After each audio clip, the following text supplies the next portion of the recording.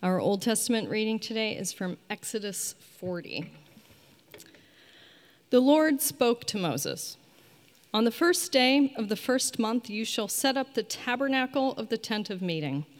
You shall put in it the ark of the covenant, and you shall screen the ark with the curtain. You shall bring in the table and arrange its setting. You shall bring in the lampstand and set up its lamps. You shall put the golden altar for incense before the ark of the covenant and set up the screen for the entrance of the tabernacle. You shall set the altar of burnt offering before the entrance of the tabernacle of the tent of meeting and place the basin between the tent of meeting and the altar and put water in it. You shall set up the court all around and hang up the screen for the gate of the court. Then you shall take the anointing oil and anoint the tabernacle and all that is in it, and consecrate it and all its furniture, so that it shall become holy.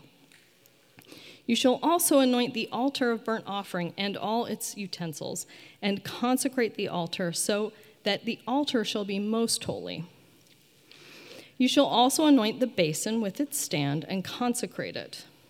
And then you shall bring Aaron and his sons to the entrance of the tent of meeting, and shall wash them with water, and put on Aaron the sacred vestments, and you shall anoint him and consecrate him, so that he may serve me as priest.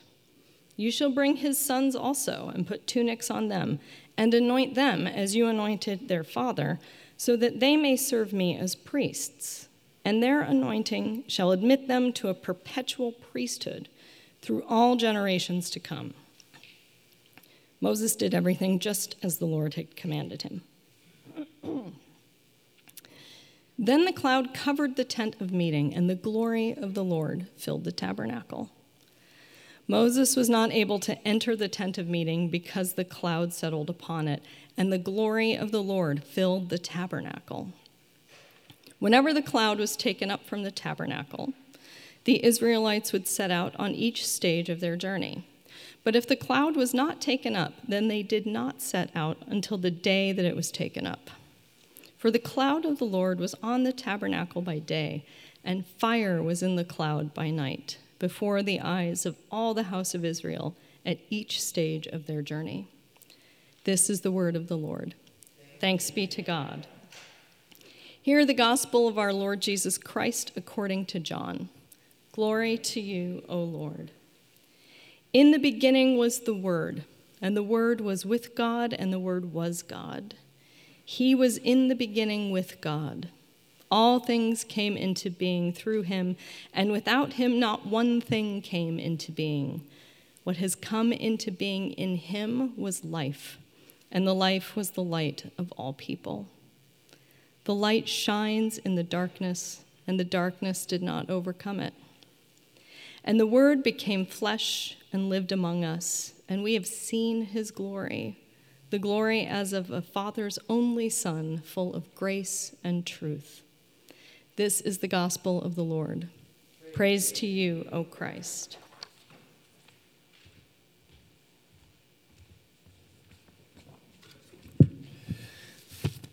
Would you join me in prayer? Gracious God, may the words of my mouth and may the meditations of all of our hearts be acceptable and even pleasing in your sight this morning. You are our rock, you are our Redeemer, and so that we ask that you would be with us and bless us now as we open your scriptures. We ask through Christ our Lord. Amen.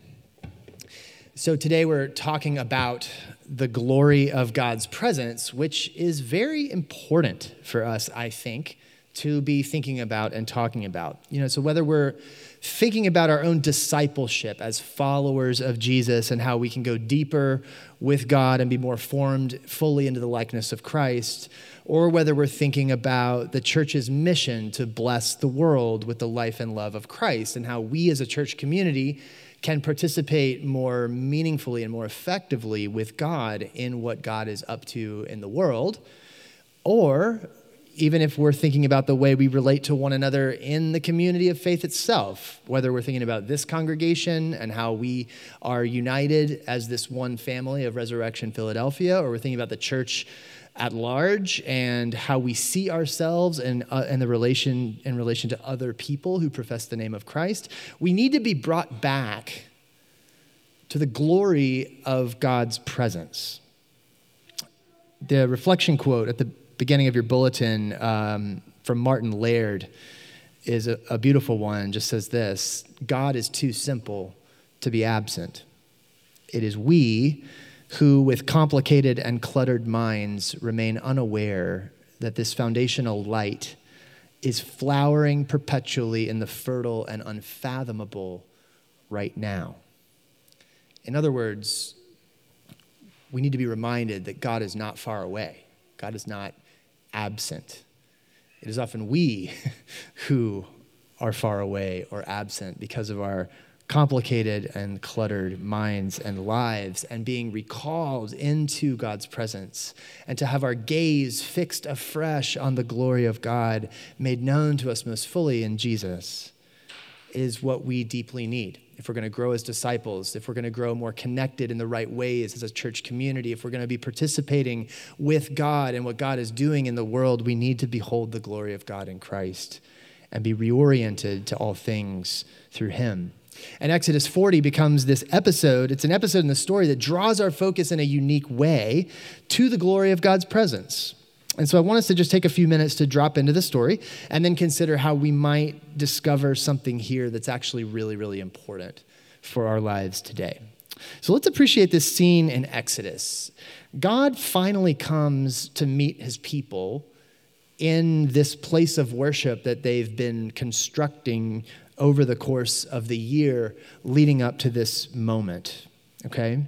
And so we saw last week a lot of the work of preparing that spot, that tent of meeting, right? And all the detailed instructions. And we saw that 13 of the last 16 chapters of the book of Exodus are devoted to the details, first around the instructions for this tent, and then around the actual building of it. And we spent some time reflecting last week on some of that, preparing for God's presence. And let's be honest, those chapters are really boring to read at first, right? I mean, it's a lot of detail. And if you just read the book of Exodus, you know, it starts with a bang. You come out and you're reading about this burning bush and the plagues and the Passover and the crossing of the sea and Moses meeting God at Sinai. And it's just like big drama, right? Big episodes. And you get to this section around the tabernacle and it feels a little bit like you're slamming on the brakes. And you get to these chapters that are just all about like measurements of curtains and, you know, specifications for curtain rods and rings and stuff like that. But if we keep reading, what we realize is, oh no, actually, the reason a third of the book is devoted to the construction of the tabernacle is that this is actually, all the drama is actually leading up to the real big high drama of the book. All that other stuff, right? God rescuing Israel, God bringing them through the sea, God giving of the law at Sinai. All this is preparation for the main event, which is when God comes down to live among his people. God makes his home among them. And so we come to the end of chapter 40, at the end of the book of Exodus. And after all the preparation is done, and after Moses has finished the work, the cloud covers the tent, the glory of the Lord fills the tabernacle, and a new day dawns in Israel because the Lord has made his home among them. At long last, heaven and earth kiss after a long separation, and the hope of the world is made visible right at the center of their camp. And this moment of God's glorious filling of the tabernacle with his presence happens 1 year to the day after God delivered the Israelites from slavery in Egypt. And after all these ups and downs and failure and forgiveness and confusion and clarity and doubt, now at the end of that long year, as the dust settles, God comes to meet with his people in their place of worship, and he ushers in this new beginning, this new era for his people. And when he does that, what happens? What do we see?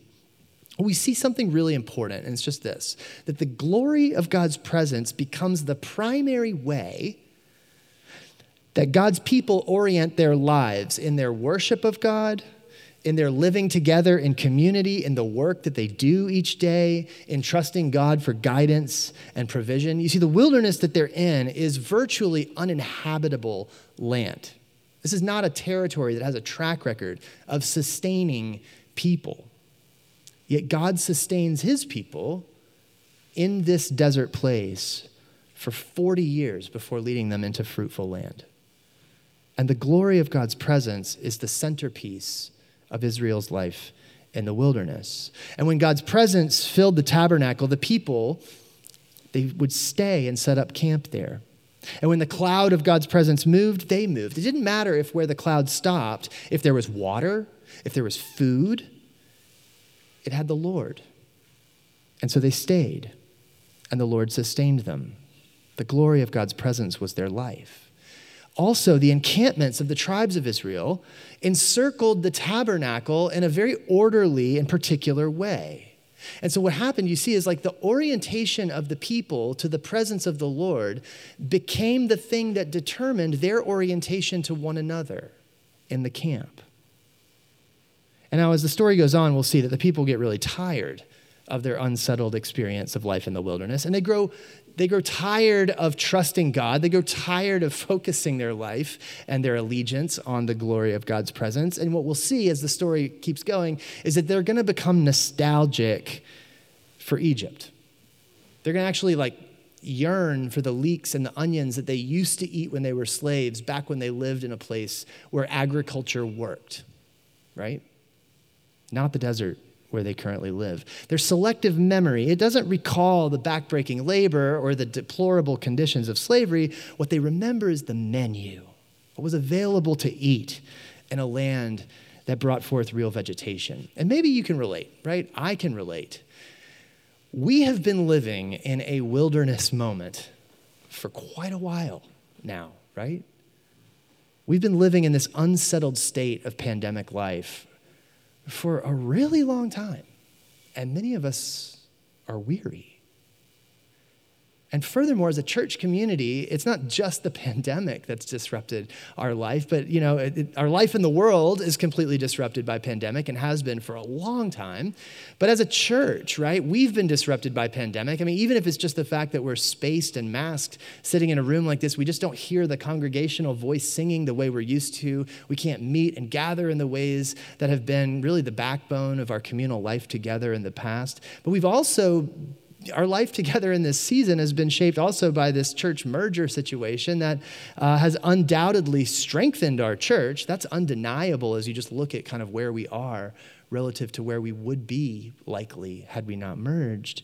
Yet at the same time, that movement of coming together into one has not come without its losses for each of us, right? And so no matter where you were in the world in 2019 or where you were in the church in 2019, what you know now, what you experience now in 2022 in the world and in the church is not that, right? It's not that. And there's a real grief that comes with those losses. And in our grief of those losses, it's very easy to retreat into the nostalgia of what we loved about what was, right? It's very easy to do that. To pine after whatever leeks and onions are yours that you remember so sweetly. This wilderness, this intermediate state that we're in that feels unsettled and probably feels unsustainable, it's an uncomfortable place to be. Yet, it is the glory of God's presence among us that's going to be the only source of life, of joy, contentment, unity, purpose, mission, right? The only source of those things that can touch our place of deepest longings is the glory of God's presence among us. That's the only thing that's going to enable us to live faithfully and fruitfully as God's people in the midst of an unsettled and unsettling wilderness experience. And this is where I think this part of the biblical story is so helpful for us today. Because if we're going to be sustained spiritually ourselves, and if we're going to be the kind of church community that has something meaningful to offer to our neighbors, I think what we need is a renewed sense of awe and wonder rekindled by our experience of the glory of God's presence in our midst. And we need to embrace our calling to be wilderness pilgrims who find in God alone our home, our unity, our direction, our provision, our purpose. And as we do that, as we seek to find all of those things, not in what we're nostalgic for, what we've loved in the past, but in God alone who meets us and is with us now, I think we'll begin to experience something of what Rowan Williams describes in his book, Where God Happens, as the unity of experiencing the shared gaze upon Christ. This is what he writes in that book. Another question is where the unity of the church lies, or in what that unity consists. I believe it is a unity that fundamentally exists in the shared gaze toward Christ, and through Christ to the Father. If we believe our unity comes from that looking together into a mystery and occasionally nudging one another and saying, look at that, it can help us to feel how the unity we enjoy is not primarily about institutional uniformity, saying the same words all the time. The unity is found in the common direction we are looking, but we must be willing to nudge one another and describe what we're seeing. Can we opt in to that? To a pursuit of God who pursues us, a shared gaze with one another where what we're really about as a community is not will this preference or that preference win, but will we gaze together upon Christ, who is the glory of God revealed to us. Christ, of course, is the great fulfillment of God's presence in our midst, or we might say what God began in the tabernacle, God fulfilled in Christ. Or even we might say it another way, what God began in creation and fulfilled in the tabernacle, he fulfilled in Christ. Lots of ways to read the story. God in person in our world, Jesus, who has come as a human being to tabernacle among us, John says, and at that moment where Christ stepped into the world, he says that in him we've seen his glory, the glory as of the only Son of the Father, full of grace and truth. We need to be reoriented to the glory of God's presence among us in Christ. And as we do that, as we fix our gaze on him, as we seek him, the one who seeks us, what we begin to see is that the glory of the Lord is not just some like abstract, the light and the darkness, the thunder and lightning, this God is so much bigger and greater. It's not only that, but that God who is so much greater, the creator of all things, that God who is the light of the world, who is the source of all goodness and peace, that God has come to make himself known in a human person, to live in the world among us. And that in him, this person of Jesus, we behold the glory of God. We don't just behold it in seeing it, but the glory of God begins to actually touch us in new and incredibly human ways. And as we begin to imagine what it would look like for our own lives to be caught up in the story of God and caught up in the movement of God's Spirit, we see in the very human life of Jesus what that can look like displayed in the world. As we track with Israel through the story, we'll see that whenever they find their home and their direction and their unity in God, they tend to thrive. And whenever they try to create those things on their own apart from God, the story takes a dark turn and things begin to fall apart. Yet what we see as we keep reading that story forward is just that the faithfulness of God to persistently pursue his people never fails. God doesn't quit on his people. He doesn't quit on us. God is faithful to make his presence in the midst of his people. That's why we were created, and that's the promise that God will fulfill. What God began at the tabernacle, he fulfills in Jesus. And what we see is that our pathway to God's presence, as we think about this story in connection with our own lives, our pathway to God's presence doesn't begin with our own seeking God. It begins with God seeking us, right? How does Israel get to this moment where they've built this tent and the glory of the Lord fills it? Well, God sent his prophet Moses to lead them out of slavery in Egypt, right? God went after them. And not only that, but God spoke to Moses, and Moses spoke to the people. And God raised up priests, Aaron and his sons, to tend to that house and to make space for God to be present and to intercede for the people. And it said, when Moses had obeyed all the Lord commanded him, then the cloud came and the glory of the Lord filled the tabernacle. But friends, we are in a different spot in the story in which Jesus has already come to be the prophet and to be the priest, right? We come not only listening to Moses, but we come listening to Moses and Jesus' take on Moses. We come to hear God in person in our world, speaking forth into the world the very word of God. We come with the high priest who can sympathize with us in our weakness, who has passed through the heavens and made a place for us with God, and who has made us to be the tabernacle of the Lord. We ride on his coattails, the greater Moses, the greater Aaron, the priest, the prophet, the one who's gone before us, the one in whom the glory of God has been made known. And it is in him that we abide in the presence of the Lord. And as we think about our own discipleship, as we think about our own connectedness in community, and as we think about the mission of our church and what will we be and how will we be useful to our neighbors, beholding the glory of God in Christ and abiding in his presence is just about as foundational as anything could possibly be to our renewal as disciples, as community, and as people involved with God and what God is doing in the world. You know, we've been doing this workshop on Wednesdays, or we've finished it now, but we were doing a workshop through the January season called Resurrecting Church, recovering mission and recalibrating practices in our rapidly changing context, or something like that. And one of the things we've been thinking about is how what we need and what our neighbors need from the church is kind of the same thing. We need to be going deeper ourselves in our own life of discipleship so that what we're experiencing of God is not just that we go to church, but that the real stuff of our lives is actually being brought into connection with the healing, renewing presence of God. That we're able to meaningfully make spiritual sense of our lives, whether it's our hopes and dreams, our longings or our losses, our pain, our suffering. That we need to be able to bring those pieces of our own lives into the presence of God, to relate to them afresh, to be reoriented to those things afresh in light of the glory of the presence of the Lord.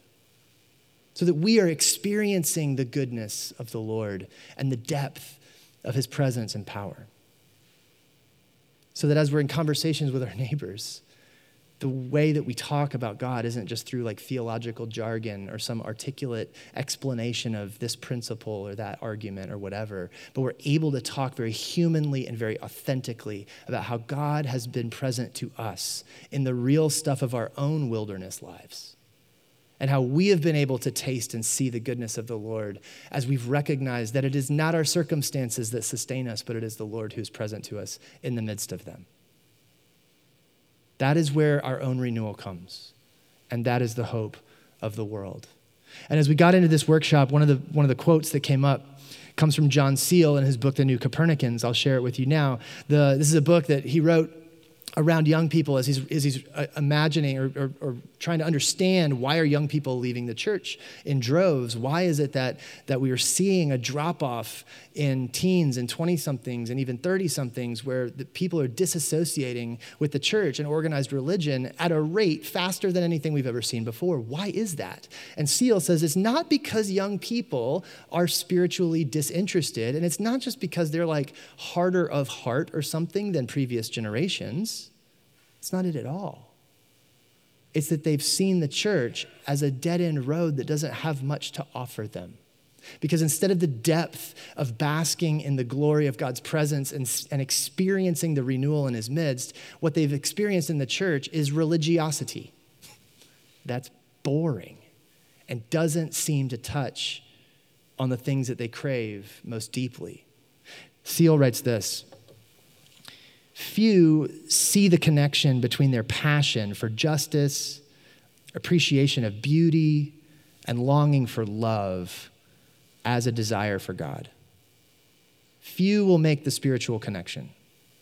However, most would be aware that it is important to them to enfold their own story into a larger frame of meaning, even if it is the cliched aspiration of, quote, making the world a better place. However, there are some who take this restlessness into the spiritual realm. And when they do, it is not typically to traditional religious expressions. They live in a been there, done that world, and in most cases see the Christian church, the Christian church is written off as a spiritual cul-de-sac. It's not that they're so against the church, unless they've had bad experiences with it in their past, but that they see no real potential value there.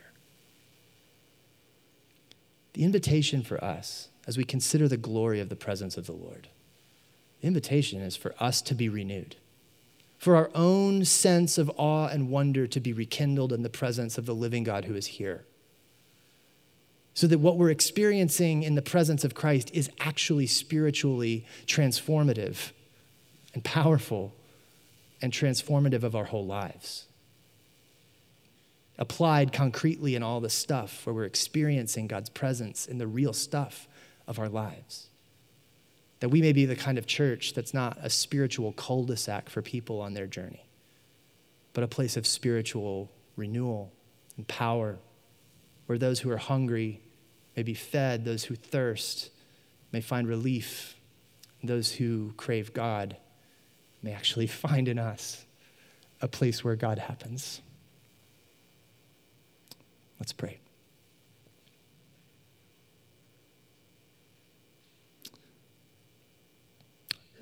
God, your church needs your help.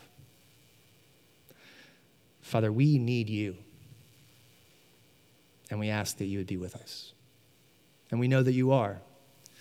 But we pray that you would give us grace and that by your Spirit, that you would actually awaken us and enliven us and draw us into the glory of your presence in such a way that we come alive and that we become more and more a people who seek after you, who hunger for you, who thirst for you, who find our home in you, and who become maximally interested in you and not all the other things that clutter our minds and hearts and distract us from you, the source of life. We need that ourselves, and we know that our neighbors need us to become a people whose roots run deep into your living waters and who are making sense of our lives in real ways in your presence. And that we wouldn't just be church people doing churchy stuff, but we would be made alive together with Christ, living as those reoriented to the glory of your presence in every way imaginable. Move among us and do this work in us, we pray, through the mighty name of Jesus. Amen.